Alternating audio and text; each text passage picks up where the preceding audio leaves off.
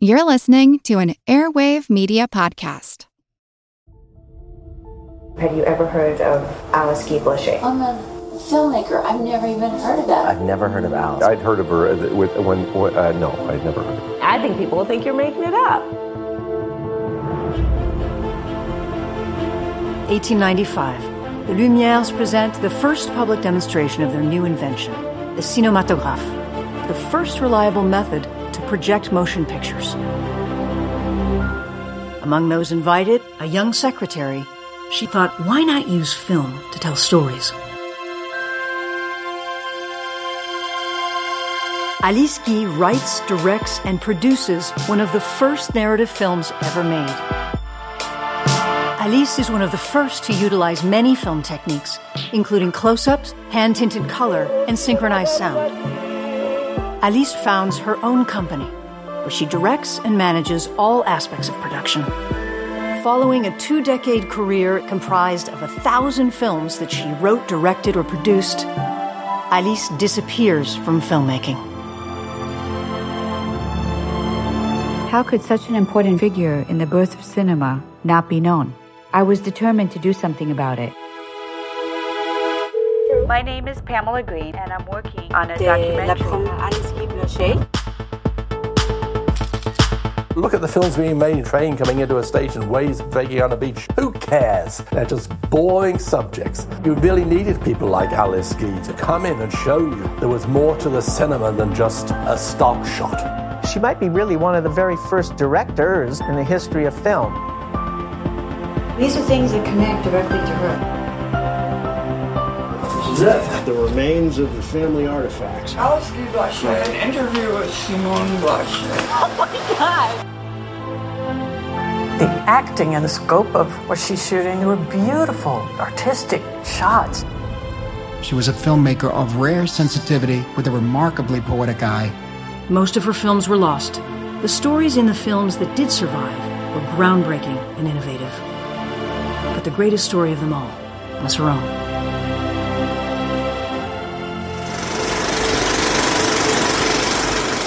Hey folks, welcome to a special episode of The Projection Booth. I'm your host, Mike White. On this special episode, I am talking to Pamela B. Green, the writer and director of Be Natural, the Untold Story of Alice Guy-Blaché, who is one of our earliest filmmakers and has not necessarily gotten all the credit that she deserves. This documentary talks a lot more about her career, and maybe why she has been somewhat written out of the history books. So let's go ahead and enjoy that interview right now. I've never talked to somebody who does what you do more on a day-to-day basis as far as the title creation and all the stuff that you do. And I'm curious how you got into that line of work. Completely by coincidence. I was working for a company called Kaleidoscope. It was one of the first trailer companies, and they had all these different divisions. I just wanted a job. I said I could do sales and bring in work.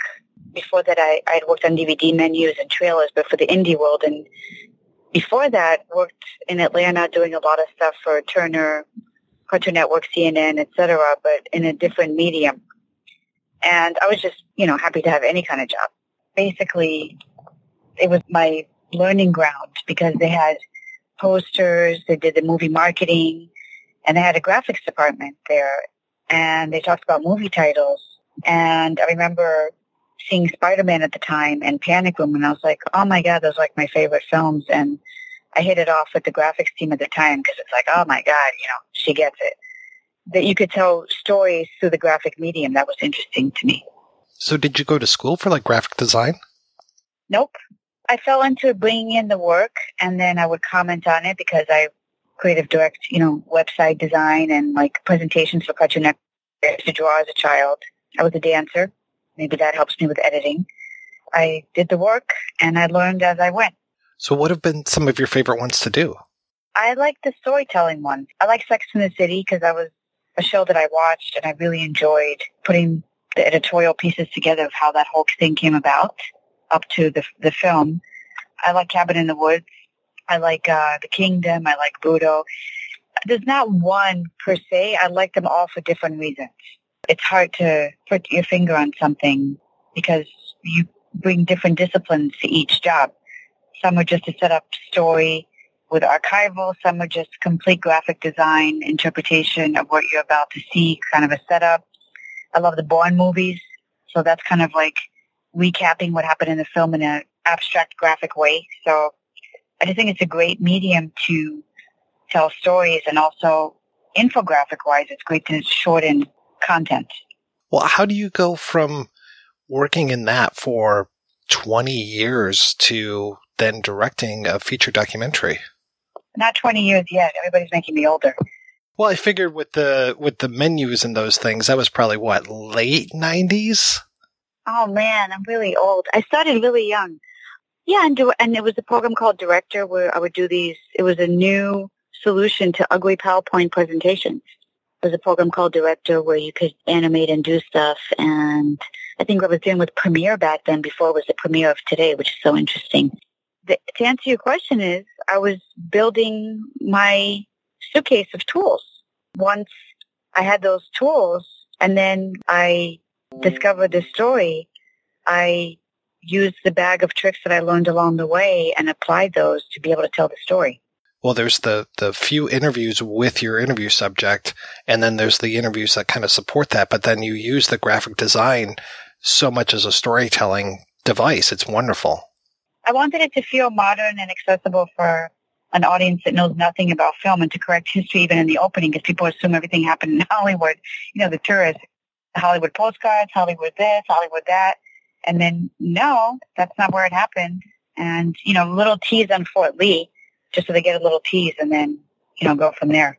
When was the first time you heard of Iliski? Probably almost 10 years ago. I'd seen something on TV, and I thought, I'm not surprised. Well, I, you know, heard of this person, but I'm not surprised because women are not recorded or documented. Mind you, my industry was predominantly male, and even in my day job, I looked for designers and animators. They're hard to find at the time. Only when I look back do I remember all these things. But yeah, I was a woman working in a male-dominated industry of design and animation in Hollywood.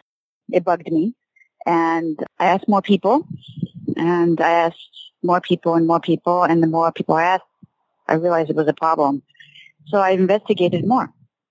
And then when I saw some footage of her talking, it just felt like, even looking at the picture when I saw her, that she was almost speaking to me saying, I'm at the wrong place here.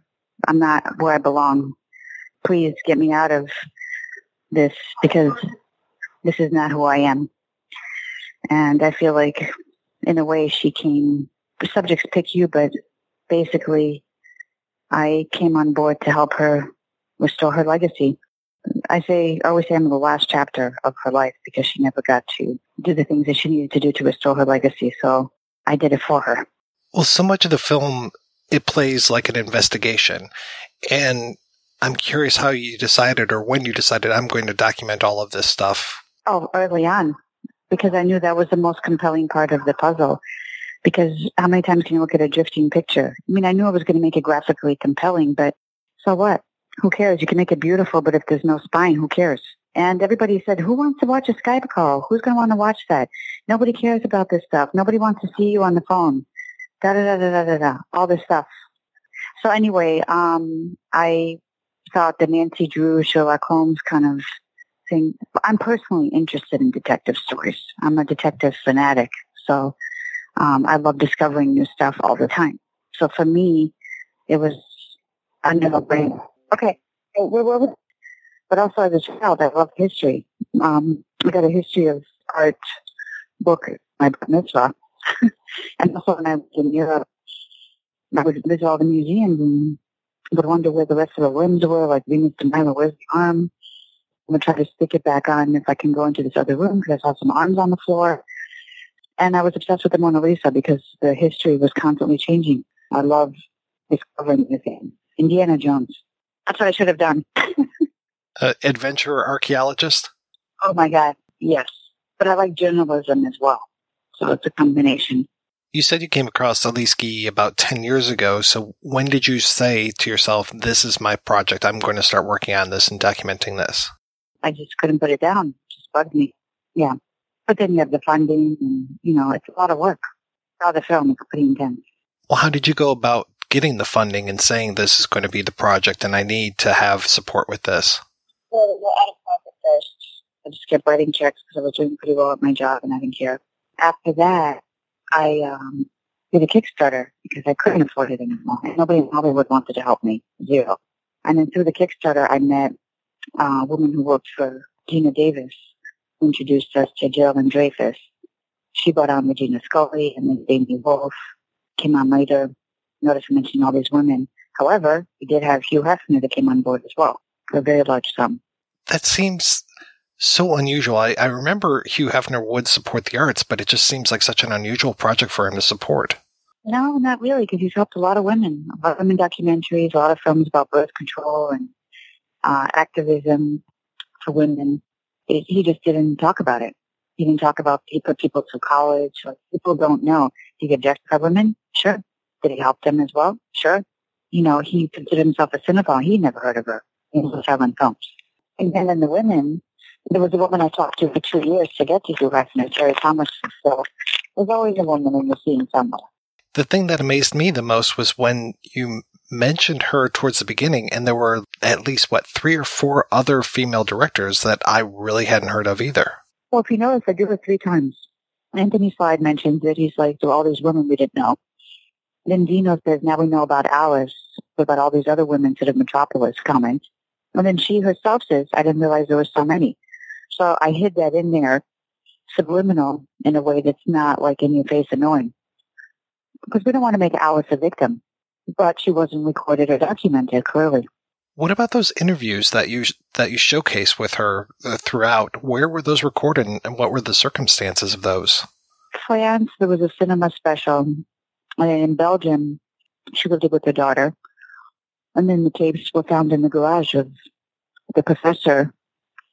His grandson found them, who happened to be Alice's neighbor. And then once he realized who she was, he said, I better document this.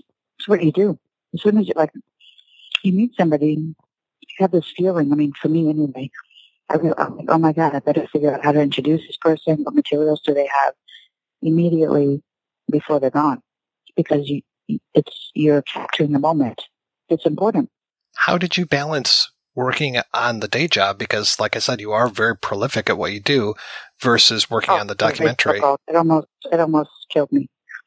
I barely my salary went down to almost nothing. I gave up jobs. I couldn't do it.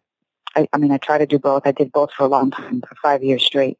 And then I had to give because it affected my health. It was very difficult. I wanted to give up and throw everything away. But I kept going because I had the support of these women that cheered me on. And men, keep going, get it done. You can do it.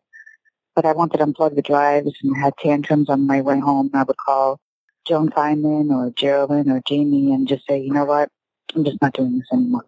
It's very hard to keep going. It's very hard to start something and it's hard to finish something. And it's hard under circumstances like this that are extraordinary to be able to finish something like this. Did you have to do a lot of traveling for this? A lot. Mm-hmm. A lot, but not only that, a lot of phone calls, begging. I mean, I would get up at 4 a.m. and work till like midnight every day to be able to get a hold of all the different time zones, the emails, the bugging, the Skyping, the begging, the doing, the interviews, emailing for interviews. Please do this. Please fund this. Please do. It was just never ending. If anybody else would have done this, it probably would have taken 5 years longer at least. So it's a sacrifice.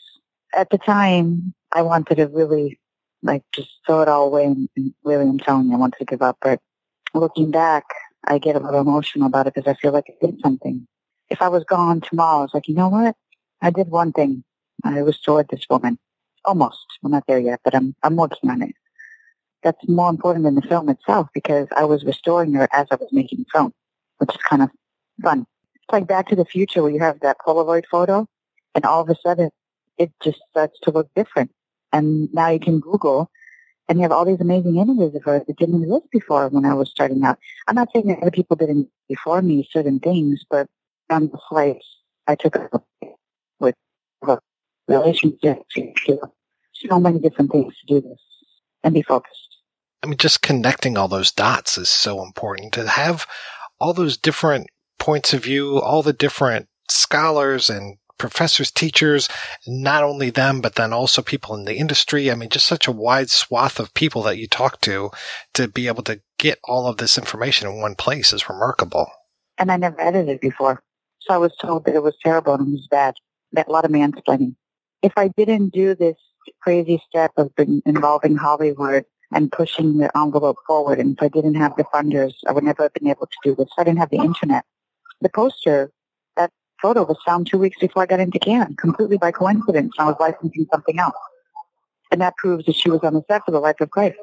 So, a little bit of justice there for her. So, without those women that are still there, that keep supporting me, because I'm still fundraising until, I'm old. I do have to tell you, going back to what you said earlier, you do actually make Skype phone calls very interesting. Thank you. I was told not to put them in there, but ignore. People forgive and they're excited to see stuff. It's like, what? We're talking to somebody in Moscow? Oh, now in Fort Lee? Now in St. Louis? Like, where are we going next? The format doesn't matter. It shouldn't. Yeah, so people understand the work that's involved in resurrecting somebody. But also the journey. It's fun. It's like, oh, we're going to be here now. Oh, because most people will never go to those places. So they're experiencing it through the film, which is kind of fun. I like that when I'm watching stuff. It's like, oh, I'm here now, I'm there now. And then I get inspired. I want to go there, After working on this project for 10 years at least? I'm going to take a nap if that's your question. No, I was curious as far as how much did you have to leave on the cutting room floor? A lot, because it's boring. You have to tell a story, and you don't have to actually get to the end. You have all this stuff, and if you can't figure out the connecting shit, it's got to go. I was precious and murderer because I was the one editing. And, I had people working with me. It's like, hey, maybe you should cut this out. No, I'm not. But I would make it shorter, or I just cut something out completely. But I think what's different with me is instead of killing stuff, when a lot of long-form people just kill stuff, I noodled with it where it might be completely short, but it's still impactful because I come from short form. Long-form people can't do short form. So it took me a while from doing short form on my day job to figure out how to do long form. And then it's funny, now I'm back in the marketing of the film because I've been cutting a lot of the pieces myself. I had to go back to short form, and I'm like, wait a minute, this is way too long. I need to make it shorter. What do I need pad for? Because we got to go back to the fun cutting again. So it's two different disciplines. So what was that like actually seeing this with an audience? Awful. It was nerve-wracking. I was sweating the whole time for 2 hours straight. I just wanted it to end already. It was a standing ovation, and then there was a gentleman by the name of Pete Hammond that stood up, and he's like, I'm going to write about this. And I didn't even know who he was. I was like, okay. And I just was like, oh, they don't hate it. Thank God. The magic began where people were seeing what we were seeing. But that was an 18-minute longer cut. And, I was so stressed out because I was like, we're not done yet. We're not done. And again, it's like, it doesn't matter. People come with work in progress all the time. And I was like, I have so much stuff to do. When they accepted me, it was March 31st of last year. I had 40 minutes to cut that was still not together. Everything needed to be animated. All those books weren't even animated. And I cut them in as stills quickly, so my funders thought that they were animated, And I said, no, these are all stills. All of that needs to be animated. All of the stuff needs to have movement. It was insanity. We were running around with our heads cut off, just reminiscing about it yesterday, and then remembered the pain and stopped thinking about it. So when did you finally lock the picture, or are you still noodling with it? No, that's it. I think after London, after London, there was no more cuts. Just finessing a little bit in November, and that was it. I did submit it for Academy consideration, so I had to stop for last year because I didn't want the movie to open in August. Because of that, the distributor moved up the schedule to March, which then became April. But I was like, I don't want the movie to wait anymore. It's time. The movie's got to get out there. We're talking now. If it would have been August, I would have slit my throat. You got to know when to let it go. Who is distributing it, and how can people see this? It's Zeitgeist, and in association with Kino. And it's going to be theatrically in LA at the Lemley Monica, April 19th, and then it expands. And then it opens in New York on the 26th at the IFC Center and expands, and multiple cities. It's on the Zeitgeist website. Denver and Atlanta and Chicago. We're doing it slowly, and then just like the movie, building. Kino and Zeitgeist are known for quality products, and I'm curious, are they going to be putting out any Alice Guy movies as well? They have the Ocean Way, Falling Leaves, and A Fool and His Money. So I'm hoping, my goal is to do the Alice Guy Foundation and a U.S. DVD for film. So I'm definitely going to be talking to them about that. But we've been running around with our heads cut off to try to get everything ready for the release. Well, I have to ask the question that I hate to ask, but what's next for you? Well, then I just can't tell you what it is yet. I'm not sure. I'm available for hire if somebody wants a TV show or a series or something just different. I have my day job still. I make a living, and I would love to. So, and I'm available. Ms. Green, thank you so much for your time. It was a real pleasure talking with you. Very much a pleasure talking with you too, Mike. And I'm glad you liked the film. And please share it on social media. Oh, I definitely will. And yeah, I was even just talking about it yesterday as far as how people just get written out of history. And I am really glad that your movie is around to help kind of write things. I mean, that scene at the end at the Cinematheque or wherever in 1977. Oh my God, I almost lost my shit. Oh, the round table? Yes. Yeah, the radio. It used to be 2 hours. I cut it down. I was told to cut that out too. Can you imagine? No, you have to leave that in. Yeah, editor told me to cut that out. I mean, I was upset when you mentioned that the Cinematheque didn't have that photo of her anymore, and then it's like, and then Langlois wants to just cut her out completely. Oh God! Sorry. And then they use it for the material. And the Cinematheque thing, I discovered it by rewinding and playing, because I didn't realize she was talking about Langlois. Then once I realized it, because I was learning on the job, and then I found this footage, and I was like, oh my God, that's Alice on the wall. Like, I found all these connective tissues, and I lost my shit too. So if I didn't speak French and there was no internet, the movie would not have happened. Well, I'm glad you do. I'm glad it did, and I'm glad that you made this. So thank you so much. Thank you so much. Please spread the word.